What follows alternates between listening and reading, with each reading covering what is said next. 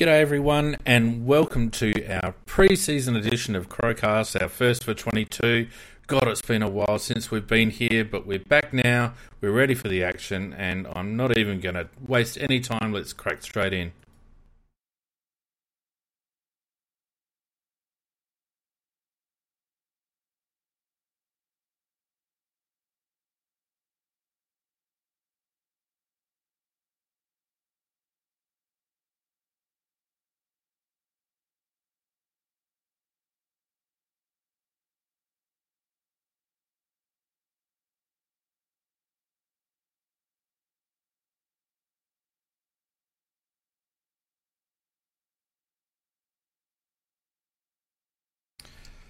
Welcome to the pre-season edition, the first edition of 22 for Crowcast. It's great to be back. It's a bit of a late start. We've had some issues. COVID has cracked in at the Crowcast household, but nonetheless we're here, and we've got a great studio audience just to kick us off. 13 or 14 people already in the studio audience.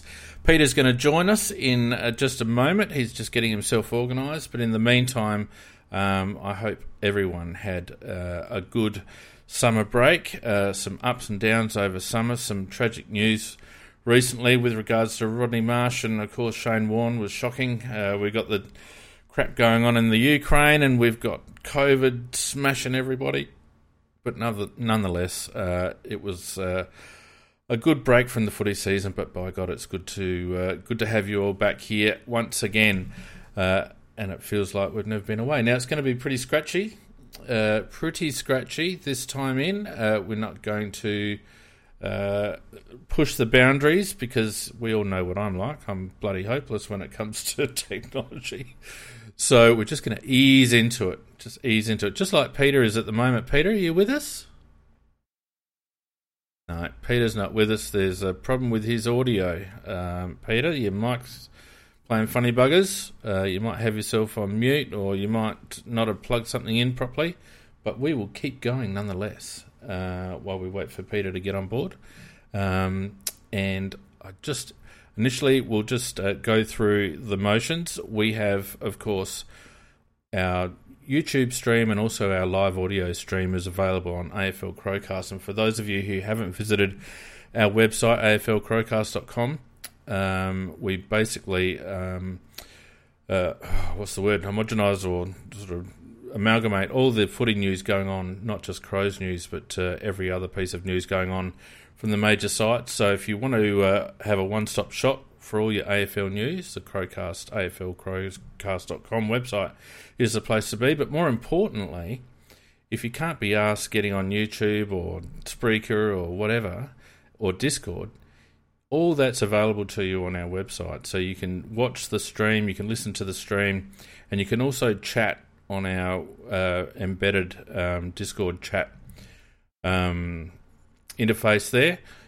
So you don't even have to fire anything up. All you have to do is go to the aflcrowcast.com website and it's all there. Peter, are you with us yet? OMG, Pete. I knew we should have had a test run.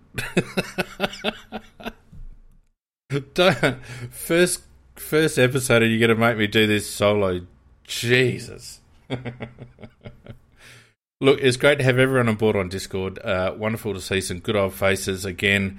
I won't go through everyone. You all know who you are. Really, this might be a bit of self-interest talking, but this year with the Crowcast, I'm really looking to build numbers. So we've got healthy numbers on the Discord server, 236 members in our Discord community, which is great after really only pushing it over the last 12 months. I'm keen to get that up. We've got about just under 500 followers on YouTube. I'm keen to get that up over the 1,000 mark if we can. So the way you can help us, dear listeners and watchers, anytime you see a tweet from us with regards to a show or a bit of content that you like, make sure you retweet or you share the post or whatever. Every little bit helps. Traditionally, the Crows faithful aren't technologically savvy. So they take a little bit of coaxing to get onto this sort of stuff, but it would be great if we could build up our numbers this year. There's lots going on, lots planned this year, so it'd be great if we could get those numbers up. I also want to mention, for those of you who are faithful Patreon patrons, and I do thank you all from the bottom of my heart for your support, we do have a community manager coming on board. What have I got going on in the background? Is it actually doubling up, is it?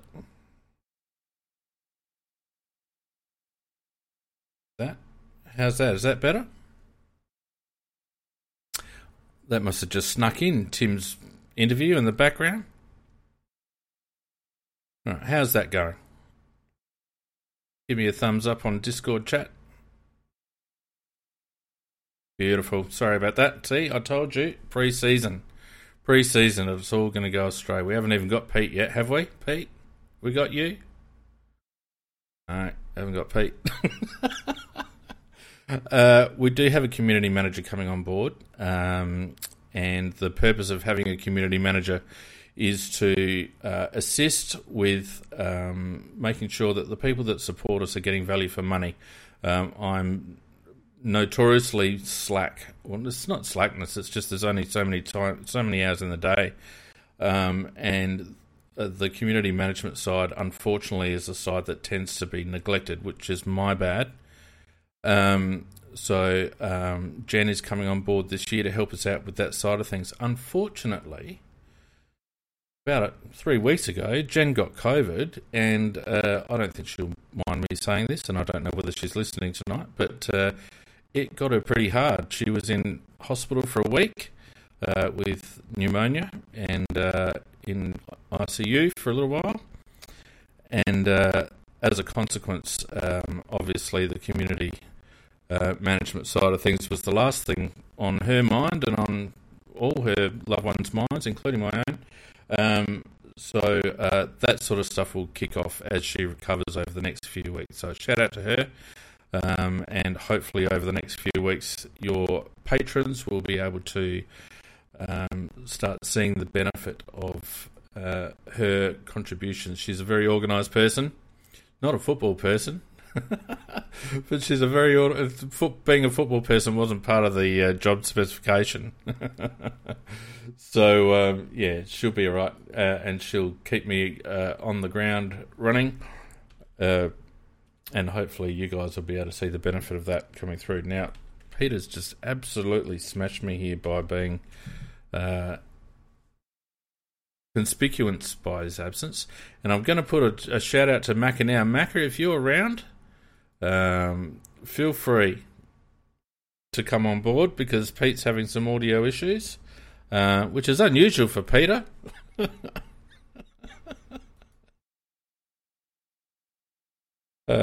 Peter's message to me, no idea why I'm not coming through. Yeah, well, that didn't help me now. I'll invite you back in, Pete, see if you're any better. But Macca, if you're around the place and you want to come on board, come on board. But this is the opportunity, as we all know from last year. The Crowcast has a live studio audience, and the live studio audience has the ability to come on live during the show and have their say. Now, given that Pete's not having his say, are you, Peter? No, Pete's not having his say. I need you guys to help me out here. So Razor's going to come in. Oh my God, Razor. Razor's been messaging me all afternoon. And it's been entertaining. Come on board, Ray. I want to see how drunk you are. Come on, mate. It's just that little button at the top. And you're muted. Come on, mate. Get it together.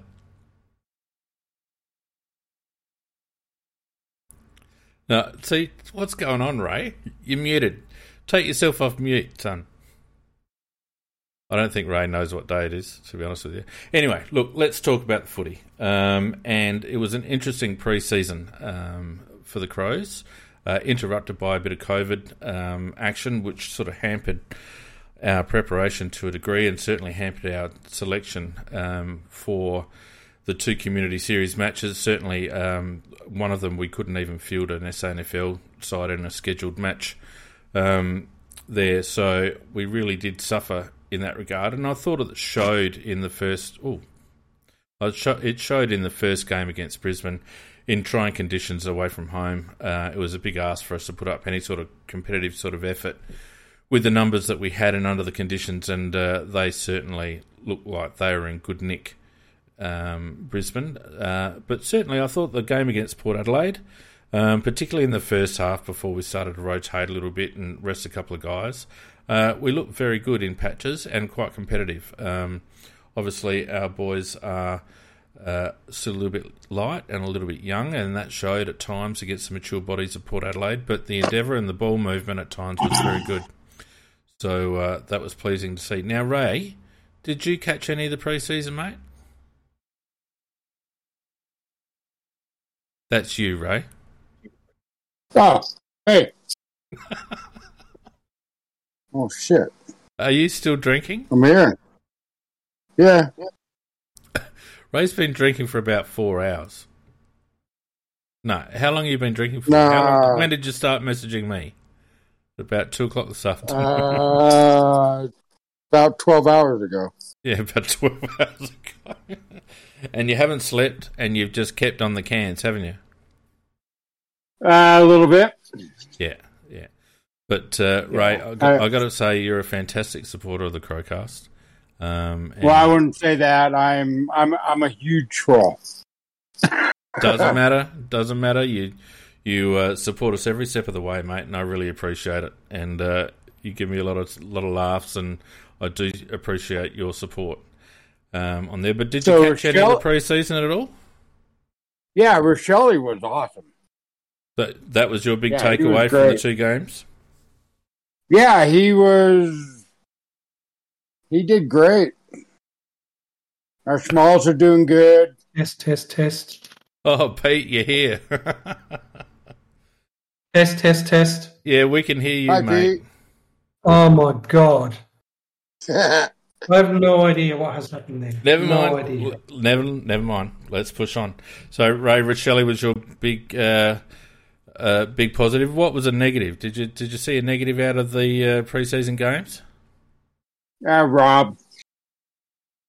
Riley O'Brien? Rob, he's in the ruck. We got to have somebody stand by him to take his kick, which drives me nuts. Because he's kicked for goal, he can kick, but he's a handball. It's like you got to release that dude down in the attack. So don't have somebody stand by Rob to take a kick. It's insane. All right. I don't disagree with you, mate. Anything else to say before I shove you back into the crowd? No, I'll go back in the crowd. I love this. Let's get everybody else in there. Yeah, fantastic, mate. Good on you. Good night. Now, Peter. Yes. That was a dirty trick you just played, leaving me hanging for the first 10 minutes of the first podcast. I got a funny feeling it might be my something to do with my connections. Anyway, that probably is a fair assessment to anybody that has half a brain, but I've just been manic here trying to work this out. So anyway, sorry, mate. That's all right. We soldiered through. I've gone through all the preliminaries, so we can get right into the pre-season stuff. Ray mentioned a positive and a negative there. Josh Rochelle, obviously, a real standout in terms of the new blood. To me, I reckon he looks pretty much ready to go. Do you think round 1 he'd be in it for mine? Yeah, he's absolutely. He looks absolutely brilliant, doesn't he? I was mostly impressed with his 9 tackles or something on Saturday, which was a really, really good effort. Yeah. So he's obviously got that small foot. I think Fane really, we're going to need him to push up a bit, aren't we? Don't you think? Sooner rather than later. He's good at what he does, but I just don't think you can afford to have him down there for too long. Yeah, as much as he's stripped quite fit, I still think he's probably a little bit light. So you'd run him in very short bursts, I think. But I reckon he's exciting around the ball. He hunts the ball. He knows where it is. He knows where the goals are, I should say. And it just seems a likely type. And I know there's a few people that have been hanging on me, Tones and a couple of others, hanging it on me that I wasn't overly thrilled with our selection of young Josh in the draft. And I'm happy to put my hand up, mate. I wasn't overly thrilled with that, and there was a reason why I wasn't overly thrilled with it, and it's because of this: is that we've been on this rebuild for a few years now, and really we don't have a midfielder to show for it. Yes, and that's true, Peter. This is something that really concerns me, and we're spending capital on almost every position on the ground. But we do not, apart from Pedlar's, I reckon we had this discussion the other day, Fane. I reckon Pedlar is the only top 20 draft pick midfielder, or currently trying to play as a midfielder, on our list. And isn't he a bit of a worry? And he's a worry in himself. So anyway, with Rachele, look, he looks fantastic, and I put my hand up. He does look great, but I thought he looked good pre-draft. But my concern is that we're going to the draft, year on year, and we're not getting, talented midfielders in that top 10 bracket. And so that's why the first thing I said with Rachele is that, sooner rather than later, I want to see him push up into that midfield. Well, I mean, just looking at your point, since 2017, we had Darcy at pick 12 in 2017. And then in 2018, we had that disaster with Chase Jones. And Chase is pushing through, and he looks like he's going to be a serviceable small defender. But you don't spend pick 9 on a small defender. No. So it's good that he's going to be able to eke out a career, and well done to him for reinventing himself. But not a win from pick 9. Fisher Mackesy at pick 6 is a big concern, particularly considering our forward line doesn't look settled. I don't think Fisher is going to be a defender, so he's going to have to make it in the forward line. And whilst there are glimpses of Fisher being able to take a grab and all the rest of it, I don't know, I've got some queries. And then, of course, last year we had Riley, which was a bit of a no-brainer, really. We couldn't have got that one wrong. No problem at all with that, Fiend. He was there, and obviously, yes, take him. Yeah. The one to question, of course, is, as you mentioned, Luke Pedlar. Was certainly in and around the mark at that pick, through dispatches. But his body is a worry. He's had, a shoulder reconstruction. He's had, did he have groin issues last year as well? Or ankle or something. Yeah. Hasn't been able to get on the park much at either level. Got 10 minutes on the weekend and did a hammy, although he was doing laps today, so hopefully it's just a little bit of hamstring awareness rather than anything too serious. But he looks classy. Let's get that straight. I don't think we've seen enough of Luke to actually make much of a call about his talent. But from what you have seen, he knows how to get the ball. He's got a nice turn of speed, and he looks a likely type. But we've got to get his body right. I just shudder to think if we go through 2 or 3 seasons of Pedlar spending 2/3 of it on the sidelines. 3 years worth of lost development out of that pick. So, and then of course Josh last year at pick 6. So, Hamish hasn't set the world on fire with his first round picks, that's for sure. No, and obviously, the Jones Butters comparison hurts a lot, and we're going to be looking now at Pedlar and Tom Powell, I suppose, is one that you can probably look at who started pretty well, last year. And interesting I can relate to you a conversation that I heard at the Sandful level, and it related to Tom Powell and 2 fairly senior Sandful. Matt Powell. Sorry, did I say Tom Powell? Yeah, Matt Powell. Matt Powell. Isn't Matthew his dad? Isn't Matthew the dad? Matt Powell, wasn't he one that played for the Crows? Isn't Tom Powell the one that's playing for North? You're talking about the Powell that's playing for North. Oh, it could be Tom. Yeah. Yeah, sorry. Yeah. You're right. It is Tom Powell. Yeah, so it was two senior under 18 coaches were debating Tom Powell, and it was one saying, well, he just doesn't go hard enough at the ball, and then the other one saying, yeah, but he just gets hold of the football all the time, and then but he just doesn't go hard enough. Yeah, but he gets hold of the football, and so there were those two conflicting views about him. Do you know what I mean? And so he's a little bit polarising in that way. But even at AFL level now, we saw last year he gets hold of the football. Well, mate, I hate to say it, but Powell is one of the I told you so's from my point of view.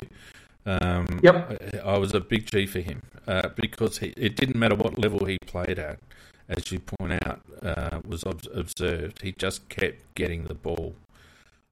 He is a ball winner, and he's not too sluggish, and he's not a bad user of it either. So, that will be a possible debate. I've got high hopes for Luke still. My query was Luke isn't about his ability; it's about his resilience, his physical resilience. So it'd be nice to see him get a run at it. But with all that said, Fiend, you've got to be impressed with Rochelle. In his 2 trial games, he's 3 goals apiece. He's looked the goods. He picks up his dozen or so possessions. And as I said, 9 tackles was outstanding, and he gets hold of the ball, and his handball's quick, and is creative, and so absolute double thumbs up and tick for Josh Rochelle. I just don't think that we are a team that, given our last 5 or 6 years of drafting, I think we just need him pushing up the ground a bit. Yes, I agree. On that, young Jake Saligo also has played a few minutes. Looks light, but certainly looks talented. I mean, I know Hamish is a massive rap for this kid. In the interview that we did with him at the end of last year, he sung Jake's praises quite strongly, and with good reason, I think. He looks likely. He looks like he knows how to play the game. So it'll just be a matter of developing him. I'm not sure whether he makes a round 1 team. I don't think he does. But certainly I think if he finds his feet at SANFL level and strings a few games together, he's certainly going to be in the frame, I think, in his first season. I'm going to put one to you, a player who I think is possibly one of the strongest midfielders within our grasp currently. He's not on the list, but Nathan Freeman is a very, very good footballer. Fiend, good footballer. Yes, from Victoria. And I do want to have a chat about him, and if you don't mind, just as we're talking about midfielders, and I just wanted to have a talk about Nathan Freeman. I wanted to talk about the whole issue of him getting to the Crows and landing here, and the very, very unfortunate and sad situation that Paul Seesman finds himself in with his concussion. I think it's a really big issue that's bubbling along at the moment in terms of pre-season issues for us, Fiend. Well, we've had various unsubstantiated reports about Paul's condition. He hasn't joined in any training of any physical nature since he had his concussion, which was around Christmas, wasn't it, that happened? Yep. He's done a few laps and, depending on who you listen to, didn't cope with that terribly well. And you've got to worry that we're 3 months on from that incident and he's still struggling with that condition. So I don't want to make any assumptions. I don't want to make any statements about what may or may not occur with Paul. But you have to be silly if you think that it's not a serious situation where we're 3 months on and he's not able to join in competitive training, let alone get on the track for a game. No, and the other side of that story is the fact that I don't believe for a second that Nathan Freeman leaves his VFL club to do what he says in his presser, and that is just to try out another state league. that just makes no sense to me at all. Well, you wouldn't have thought so. I would think that the only reason he gets out of his cozy spot him, tearing up the VFL is for an AFL opportunity because we know that he just missed out on the Gold Coast and he's now come over to Adelaide. He's hunting an AFL opportunity. There's no two ways about that. Yeah, certainly a talented player. Here is one of our better players in the reserves trial on Saturday. Yeah, look, and certainly the type of player that we need in our squad at the moment through that midfield. Yep. So it always strikes me as interesting, don't you? We've got a situation where we might have a player out at least for a period of time. And we bring in a player that is like ready-made and just what we need and yada, yada, yada. And you think, isn't that what the bloody draft's for? I mean, how does this lad go from being overlooked, and I'm assuming he would have nominated, does he go from being overlooked in 3 drafts by 18 clubs and then all of a sudden he's the bloody ready-made replacement for one of our better players? I know, it's crazy, isn't it? I mean, obviously his age goes against him. He turns 27 in June. Yeah. And I think also there seems to be a continual concern about his durability, which was the early part of his career, but if he's to be believed, then he's had 2 or 3 years now completely injury-free. His body is perfectly good. So, yeah, I don't know why. You can argue, and I think 1990 makes a good point. He didn't make it at the Gold Coast. He got done out by the Eagles player, Cetus. Yeah. So, he's not perfect, but I do think that he is I still do believe that he would be one of the better mids. Well, let's talk about what we saw with the midfield, because we saw a bit of the same, really.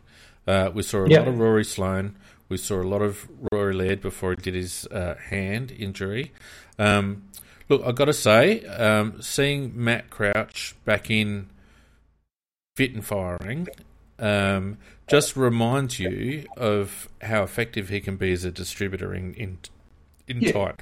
When you look at how well Rory Laird has gone in that role over the last 12 to 18 months. And then you look at his performance in terms of ball distribution compared to Matty Crouch. It's chalk and cheese. It's chalk and cheese. And, Matt Crouch has got his failings, but as an in and under ball distributor, there's not many of his ilk in the league that are as effective as him when he's fit. So again, we've got this issue of fitness. But let's assume for a moment that he is fit. It all of a sudden frees up blokes like Laird and Keys and Sloane to be a little less inside. And perhaps we might reap the benefit of having Matt Crouch again at the coalface and not having his brother there to handball to all the time. In terms of distributing the ball, because my impression last year with our midfield is that we were hurried. We were always one possession short in transition because we weren't running to space. And I just wonder whether Matty can offer us or can free up some of the other midfielders to give us some more options in field play. Yeah, totally agree. And I saw the game on Saturday night. Again, like you, I was really impressed with Matty Crouch, particularly given, when was the last time we played a full game of football? Would have been 2020. Yep.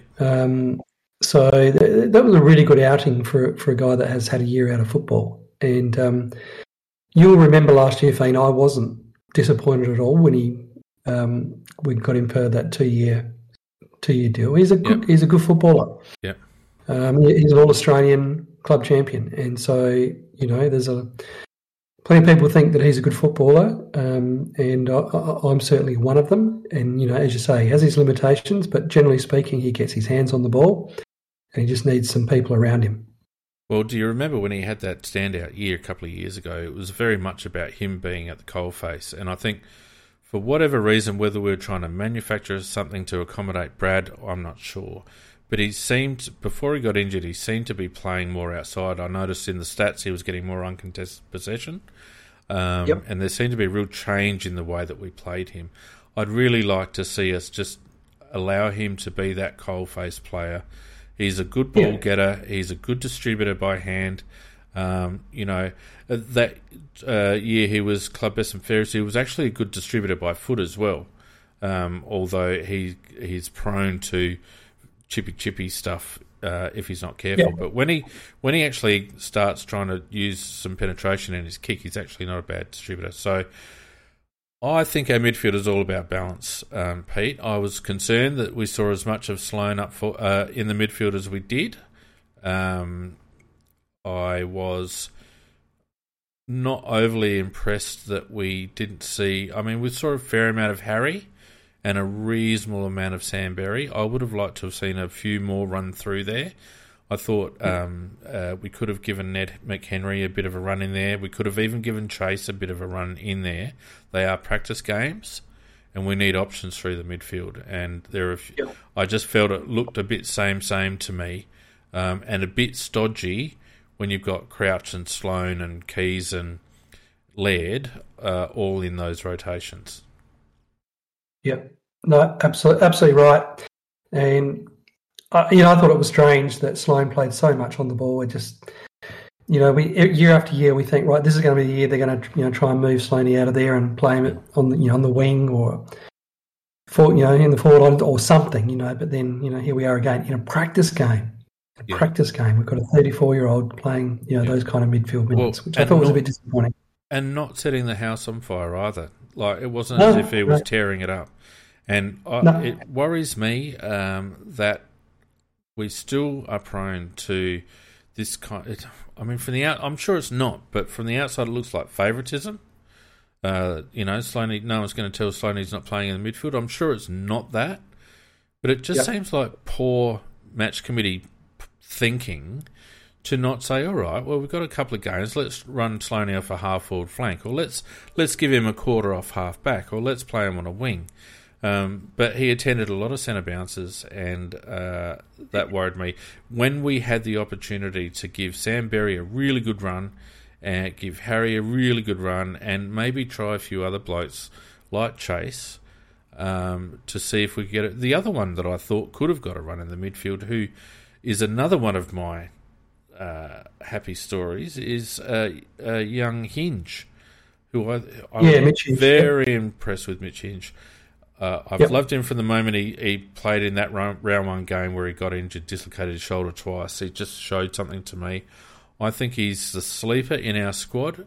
If he can stay fit and if he can keep that shoulder intact, I think he's going to have a breakout year at AFL level because he's fit, he's fast, he's fearless, and I can't think of any other F words that I can say. Other than the usual. Yeah. So I agree. I think he's in our first 22. Yep. I agree. Again, I feel like the forward line is a little bit of a concern. Is it structure? Is it delivery? Is it the patterns that they run? Is it work rate? I don't know. It just doesn't. It doesn't seem potent to me, Pete. I saw bits and pieces that I really liked, and the bits and pieces that I really liked is that I saw a couple of times. I reckon maybe I saw Josh the setup of Josh Rochelli's first goal. I think it was going with the wind in the second quarter. Is they hit Himmelberg at the top of the square. Mm. He makes a contest. McHenry reads is there. McHenry dishes to Rochelli. Rochelli kicks a goal. Mm. It looked really simple primary school stuff. Hit the big guy at the top of the square. Big guy provides a contest. Little guy reads it, and they get a goal. And that happened again in that quarter, except I don't know if you remember McHenry hit the post. Yeah. So it was a dribble kick. Same thing. Himmelberg makes the contest, and then it happened again in the third quarter. I can't remember who it was that benefited from it. But again, Himmelberg provides the contest, and in all these 3 or 4 occasions, Himmelberg doesn't get a stat, doesn't get a thing, doesn't get a cracker, not a scoring involvement, not a brass razzo. But he makes that contest and the crumbs. So I reckon we got 2 and a bit goals, two goals won. Not enough, but that looked to me to be something that had a little bit of upside to it, I guess, if you want to call it that, where you've got one player being the meat and the sandwich, and then you've got some quite decent small forwards buzzing around. Yeah, very, very interested to hear people's thoughts on the Berg and the rest of the forward line. So if you're in the live studio audience and you want to have your say, feel free to stick your hand up and we'll get you on. Pete, I've thought over the last 12 months that Himmelberg is Matt Robran. I know you've said that. And what Matty used to do, because we invariably lost when Matt didn't play, what Robran used to do is frustrate us all by his soft hands, but he always provided an avenue. He always straightened us up. And if you've got a bloke that you can rely on to make contests and to be in the right positions, then that's almost as good as the bloke taking the mark. As long as your crummers and your flankers know where to run, where to be. Now, I'd love to see Elliott take more grabs. I really would. He's because he's got so many other good attributes. He's fantastic at ground level, and he's got a good ticker. I just love him to be more aggressive in the air. But at the very least, what he does do is provide us a target. What concerns me is that we went through this last year when we analysed our forward 50 entries, is that we still seem to be quite prone to that panic kick or that high kick into the forward line. And to me, that's a product, as I mentioned earlier, of not enough spread on transition to get that extra possession, to get us to the 60-metre mark in a bit of space that we can hit up a target. The other part about all that is Darcy. Darcy impressed me when he was involved, but he didn't get involved enough. Yeah, and this has always been the issue. Yeah, it's. I went back and had a look at Darcy's year though. Last year, he played 16 games for his 24 goals at 1.4 goals a game. Mm. So if he replicates that through 22, if he actually plays a full season, he replicates that through 22 rounds. He kicks 32 goals. Mm. Is that enough for a third forward? If he's playing as a third forward, absolutely. But I think if he's playing as a third forward, his role changes, and what his role changes to is more of a leading high forward. And that's where work rate comes into it. You know, Tom Lynch was a classic at being able to run the arse off his opponent. Nick Riewold's the classic example of that. Obviously, not as a third, but as a very aerobically capable forward. Darcy's a one lead wonder, as far as I'm concerned, and that's his downfall. When coaches are congesting forward lines and cramping forwards for space and blocking holes and all the rest of it, a forward has got to be canny enough to be able to lead once, lead twice, lead the third time, dummy lead, push off, all that sort of stuff. I don't see those second, third and fourth efforts from Darcy in terms of being able to make something happen. He's a great hit-up target when it's put on a plate to him and when he's got separation. But I don't see him very often making something happen. Yeah, and look, it is just you see those flashes every game. You think, this is going to be the game, and then it just doesn't happen. Yeah. Oh, there's no doubt he's got talent. There's no doubt he's a natural footballer. He's a beautiful kick. He's got size and strength, although he doesn't seem to use it in contested marking situations as much as what you think he would. But I think we've got to like Darcy's got 3 or 4 weeks before Tex comes back. 3 weeks. And he's gone through, what's this, his 5th year now, so he's had 5 pre-seasons. There's no questioning his fitness. He looks fit. He doesn't look like he's carrying any weight. He should know that 5 years into an AFL career where he still hasn't established himself, like he's played how many games? How many games has he played over his career? Not a massive amount. He wouldn't have hit 50 40 games. games. No, 40 games. 40 games for 50 goals. He must know that this is a make or break year, and what I want to see from Darcy is a bloke that's playing for his career. I didn't see that in the pre-season games to any great degree. Patches, as we always see. He's exciting when he's around the ball and, all that sort of stuff. But I just want to see him take a game apart. He hasn't really even taken an SANFL game apart. So that to me is a worry. Yeah, it absolutely is. And also the other thing that he's got going for him is if they do structure up similar to what they did on Saturday, where they've got Elliott and Riley floating around, you've got 2 big tools to take big defenders. He should be able to make something of that. Absolutely should be able to make something of that. 100% should be able to make something of that. Now, on Big Footy, I was chatting about this during the week, and I think it was my good friend Bix, surprisingly, who actually put up Toomey's pre-draft write-up on him, and I'm just trying to find it in time. But the point that I'd like to make out of that is that, here we go. Why they should pick him. He's big, burly, bustling, and has presence about him. He won't be the type of player to win heats of the ball at this stage of his development, but you notice most of his touches. The query, his inability to string together good games this year means that clubs will need to get their heads around why that was and the reasons behind it. Fogarty will also need to improve his aerobic running before he can be a midfielder at AFL level, so will need to start as a forward.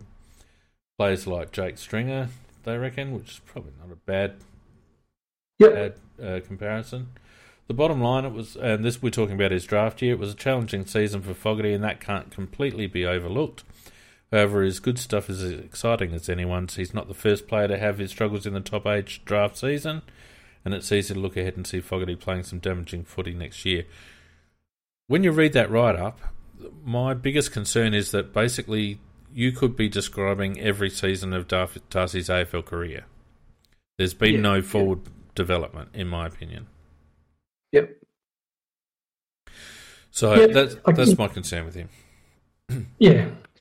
And you look back. You look back to his big breakout game at in Perth, where he kicks 5 goals, and then just hasn't happened. Went missing after that. Yeah.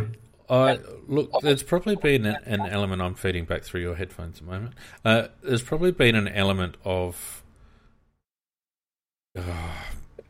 confusion with regards to Tex, because they are clones and they play very similarly, have very similar qualities, and at various stages over Darcy's career, Tex has looked like he's down and out. And the rebirth that he presented at the beginning of last year, I don't know whether Fogg would have been overly happy with that. But Darcy should prepare for his season as if Tex is going to be playing. And he needs to make it happen. Darcy needs to push Tex Walker out of the side. That's what it comes down to. He needs to play well enough that the selectors cannot ignore him. And if it's a choice between him and Tex, he's got to make it impossible for them to choose Tex at this stage of Taylor's career. So that's Darcy's charter, and that's Darcy's charter for this season, because he's got this and next year left on a contract. I don't reckon he gets another one if he serves up 2 more seasons of what we've had. No, and I feel like he's just sort of marking time, thinking to himself, "Well, I've just got to wait out Tex." I think that's maybe been I think that's maybe been a thing, Pete. but he's got to take the bull by the horns. Now, we've got 1990 Crow, one of the great friends of the podcast and a regular entrant onto the stage. Mate, how you going? Thanks, Phoenix. Can you hear me? Oh, look, mate. No, there you go. Can rely on you not to have audio problems like the rest of the bloody idiots. I've got some expensive headphones this year, so... You're prepared. Give us some thoughts, mate. I just thought with the pre-season games, it was probably a little bit disappointing. Just probably with some of the development I didn't really see from some of our younger players. But also, I think just to remember that last year, the games that we saw, we were probably in a similar position where we were last year, talking that it was going to be a difficult season and didn't quite see what we wanted to see, and then we came out and won 4 of our first 5 games or something. So I think we take the games we saw with a grain of salt, and hopefully we see more round 1 than we saw the last couple of weeks. Good comments, mate. I agree with you. I mean, the one that I was particularly looking forward to seeing, but looks to have fallen away a little bit, was Jackson Hately. I thought had high hopes for him this pre-season, but he's just struggling a bit, although apparently had a good game in the Sandful on Saturday. But I think you're right. I think in the end, I think last year, I had a look at today actually, we won 7 and we had another 5 games that we lost by under 12 points.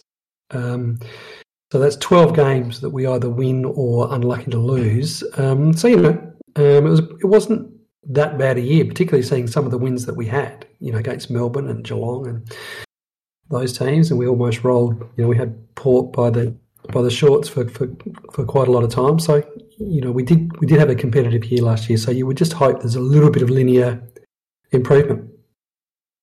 Yeah, I just want to see improvement. I don't think we're going to be playing finals or anything, so I just want to see another 15 to 20 games into the players that we think are going to take us forward. Obviously, there's still question marks on a whole heap that you've already gone through this evening. We probably want to see more development, particularly in some key players like Pedler, Fogarty, and others through the midfield, because they're glaringly obvious where we're struggling. Just want to see improvement and probably our first rounders of the last 5 or 6 years. It's starting to get to the point where they need to really show something. Yeah, you touch on Jackson Hately. Let's just talk about Jackson briefly, because I don't think his circumstances are dissimilar to Darcy Fogarty's in terms of this being a very important season for him. He's come into our system. Carried an injury by all reports last year, which hampered him. I think it was a hip, or it might have been OP or something like that, which hampered him last season. But by his own admission in the interview that we had with him at the beginning of last year, wants to shape himself as an inside midfielder. Now, his size puts him in the Bontempelli sort of category in terms of height for a midfielder. That what is it? I think is he 190? 190. Close, yeah, 190. 2-ish, yeah. Yeah. So he's got a lot of the physical attributes that you would want from a midfielder in the current footy age. I don't see him as having shown much in the way of being dynamic or being line breaking or whatever. His disposal doesn't hurt the opposition very much, and he doesn't get enough of the ball. Now, as you said, Pete, and I didn't see the game, but by all reports he had a very good game in the SANFL, and you want him to have a very good game in the ASL. You want him to have about half a dozen of them. And then when he comes into the AFL side, you want him to not just be making up the numbers. Jackson being in his 4th year now of AFL football, I think. He needs to. He was 2018 draft. Yeah, he needs to play like a 4th year player. Yes, he hasn't had a lot of opportunities at his first club, and he hasn't had a lot of opportunities with us. But he's in a position where he came in through the pre-season draft with us. And he's at the bottom of the pile in terms of midfielders at the moment. and he's got to make every post a winner, Jackson Hately. When you put it like that, Fane, when you're talking about Jackson when he was drafted, it's horrific to think that 2018 draft you're thinking is always talked about as being a bit of a super draft, and we've got pick 9, pick 11, and pick 16 from the super draft in our team, in the squad. Jones, Hately, and McHenry. Yeah. It's good return from and McHenry's probably the one. And McHenry's probably the one that's actually showing. Yeah, I agree. The position he's actually drafted for. Yep, no, I agree. I thought he had a really good game on Saturday, Ned. Yeah, I'm comfortable with Ned being in the 22. I know he's got a lot of people who don't support him. The thing I like about Ned is he reminds me of a bit of, that little terrier kind of Caleb Daniel type. He's always going to, he doesn't play that sweeping defensive role that Caleb does, but he's always in and around the ball. He's always trying to make something happen. He's got his faults. His disposal's not great. He's not a great kick for goal. He's not a long kick or whatever. But if he can get the ball 20 or 25 times, invariably he's going to give it to somebody more often than not by hand or by foot. So he's a good link player. He's a good contested player in transition, if you know what I mean. If the ball's in dispute, you can rely on him to at least hold it up. And every team's got to have one or two of those sort of players. Lacks class, probably, but shows a lot of heart. And if you want to put him in the same category as a Lockie Murphy, I think he gives us more than Lockie Murphy does, who's a similar type of player. Very, very comfortable having McHenry and Rochelle as our small forwards. I think McHenry would be a better player in a better side. I think if we, in 3 or 4 years' time, have a better midfield where we're able to spread from contest and he's pushing up from high half forward, he'll get into a lot more space and become an even more damaging player. What I don't want to see, and what I did see a couple of times through the pre-season, is that he was doing what Lockie used to do, and let's go for bloody marks. I just want Ned to stay on the deck. Don't jump, Ned. Just stay on the deck. Can't jump.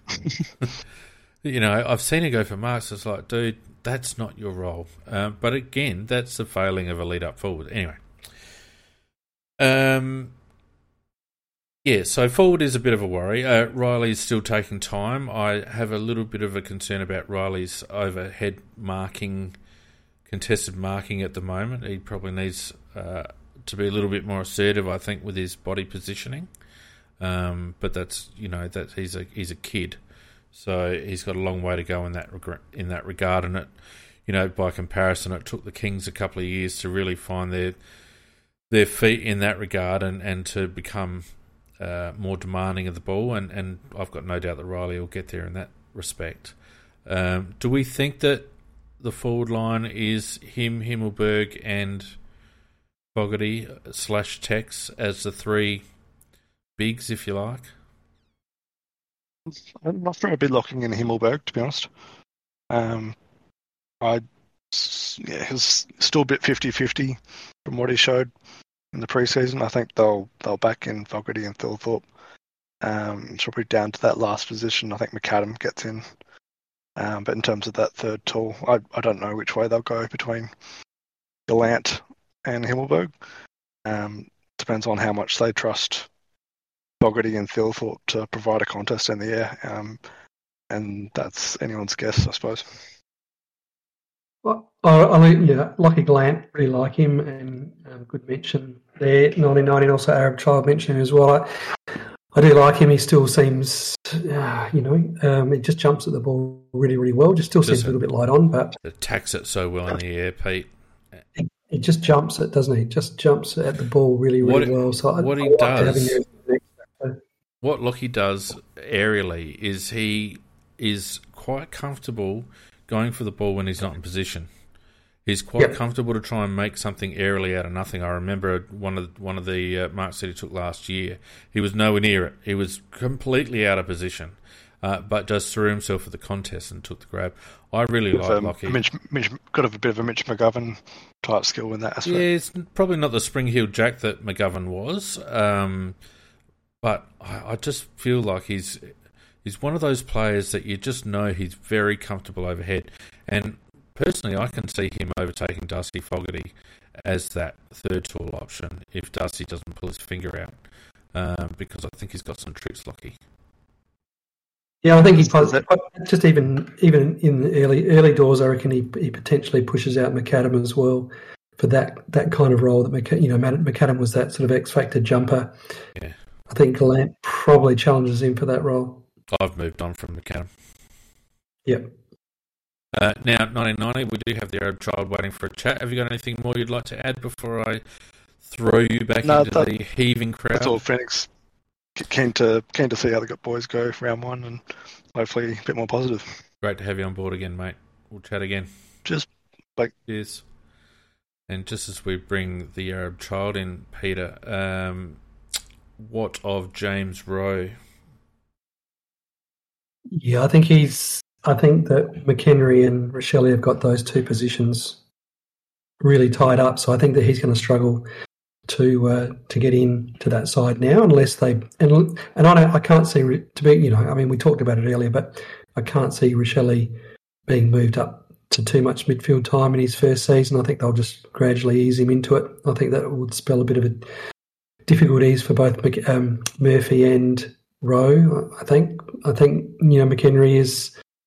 I was really happy with his game. Some of the things that he did on Saturday. So I think that Rochelle and McHenry look like they've got those two positions sewn up. Yeah, I'd agree. G'day, Arab Child, mate. How you going? Oh, no audio. Vardy wins the bet in chat. Just having my problems. Oh, how much did you put on, Vardy? Anyway, look, Arab, if you get that sorted out, come back on, mate. We've also got a couple of, we've got Nankervis to think about. And I always forget the other lad's name. What's his bloody name? The one that we took?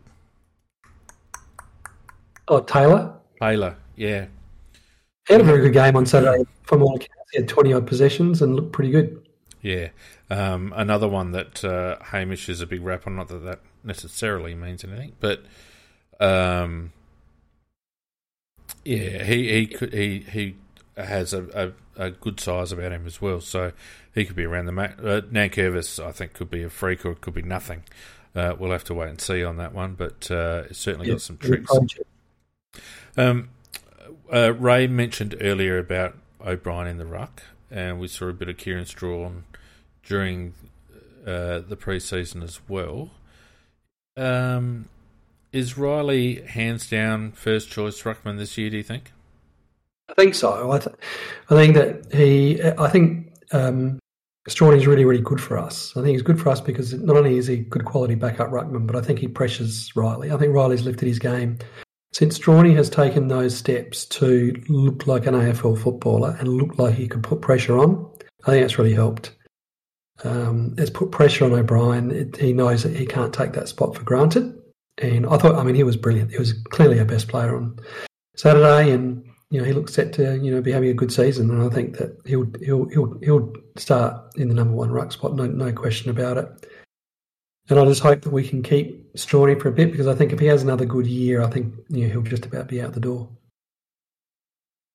Yeah, Rob's good is really good. His bad is bordering on comical.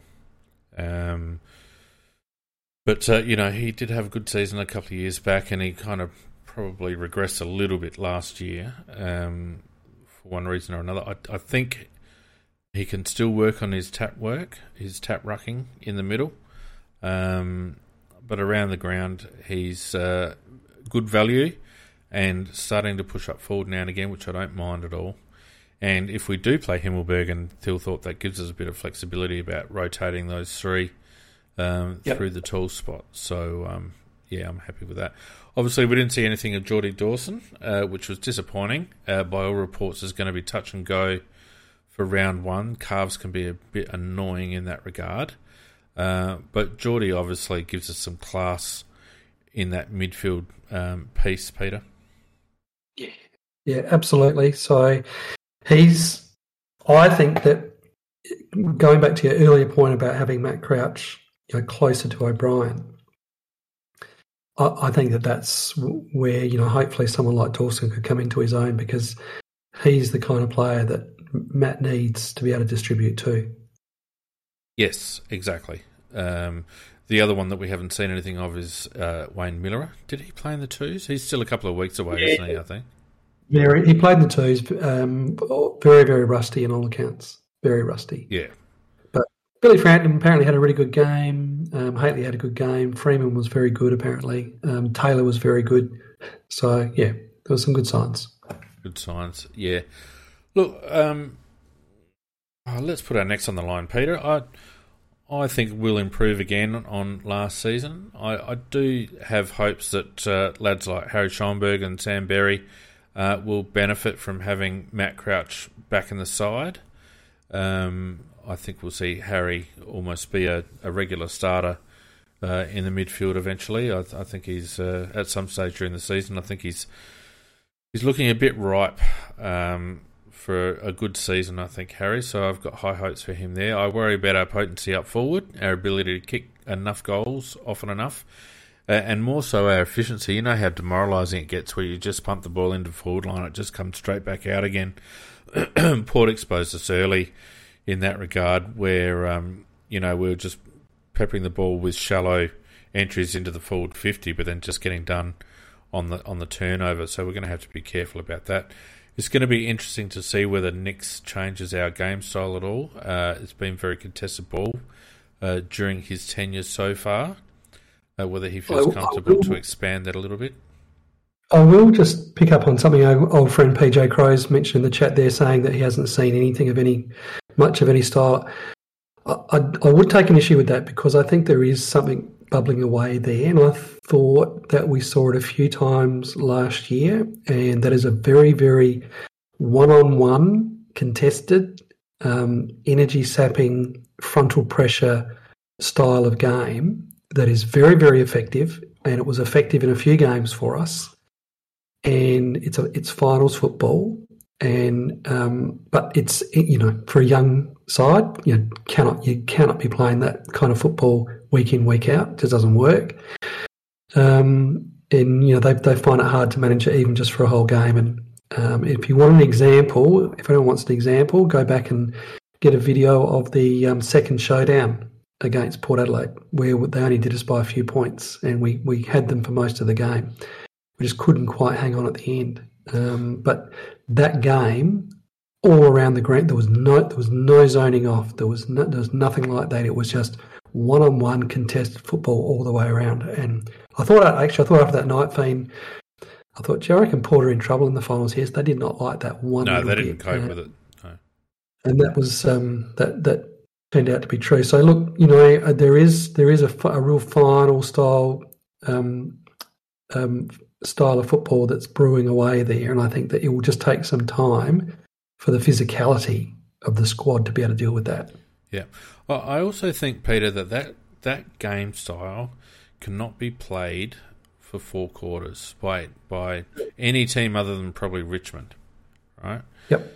And I think for that very reason, you've got to be able to switch on and switch off of that game style. That's got to be a game style for certain periods of a match, and you've got to have. I'm not going to use the word plan B, but you've got to have an alternative way of playing to change the momentum of a game.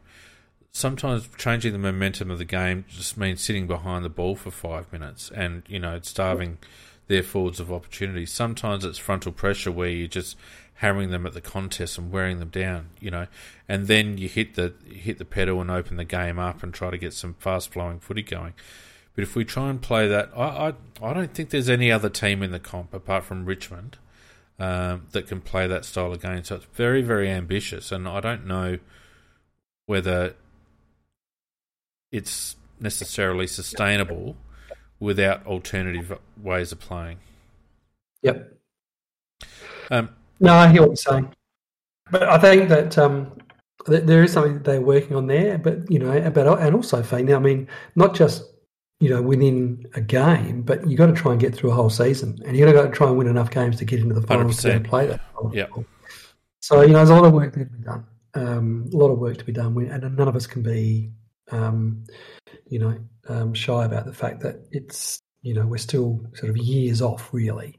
But if we can see some improvement. Yeah. I think we will be almost knocking on the 8. What do we have? 7 wins last year. I'm predicting that we'll go 8 to 10 this year. I think we've got a couple more wins left in us. We didn't get blown off the park too many times last season, and we did push a couple of teams, and we did beat a couple of teams that we probably weren't expected to. So I think we'll still be in the second half of the ladder, but some people have got us finishing 18th, and I just don't see that. No, that's not going to happen. No. Yeah. Now, I do see Macca in the midst of the crowd there, in the mosh pit. Macca, I don't suppose you're wired up for a quick chat before we finish up? Fine. Yeah, you got to go? There's no such thing as a quick chat with Macca. We all know that. That's a very good point. I don't think he's wired up anyway. There. I love you, Macca. Look, we will have Macca on from when our Sunday night shows return, which will be on the Sunday of round 1. We're actually playing Freo that afternoon. So, and I will just let people know that I'm changing the time slot of the weekend wrap. We're moving from 7:30 to 8:30 this year. So both shows will be on at 8:30 at night. So the wrap show will be on at 8:30 on Sunday night, starting from the Sunday of our first game in a couple of weeks' time. So hopefully that suits people. Pete, I think we'll probably round it off there. Thanks to everyone who's joined us on Discord. Thanks to everyone who's chatted with us live and in the live studio and joined us on YouTube. Don't forget, it would be fantastic if you could, share the videos, share the tweets, share the posts. We really would like to get our numbers up this year. We've got a lot going for us, this community, and there'll be a lot happening this year. So the more the merrier as far as I'm concerned, Peter, don't you reckon? Absolutely. And it was great that we had a few people talking already. Brilliant. And it's only week 1, so that's great. Yeah, fantastic. All right, guys. Well, look, thanks very much. It was a little bit scratchy, but it is pre-season after all, so you can forgive us. And we will be back next Tuesday for our preview of round 1. And then away we go, Pete. Back again into it. Yep. We're back. We're back. All right. Don't forget you can support us on Patreon if you like. Patreon.com/AFL Crowcast. Get around us on Twitter, Facebook, and all your other platforms. Until next week. No, what's the saying? Until then. Until later. We'll see you next Tuesday. Good night. Cheers. Bye.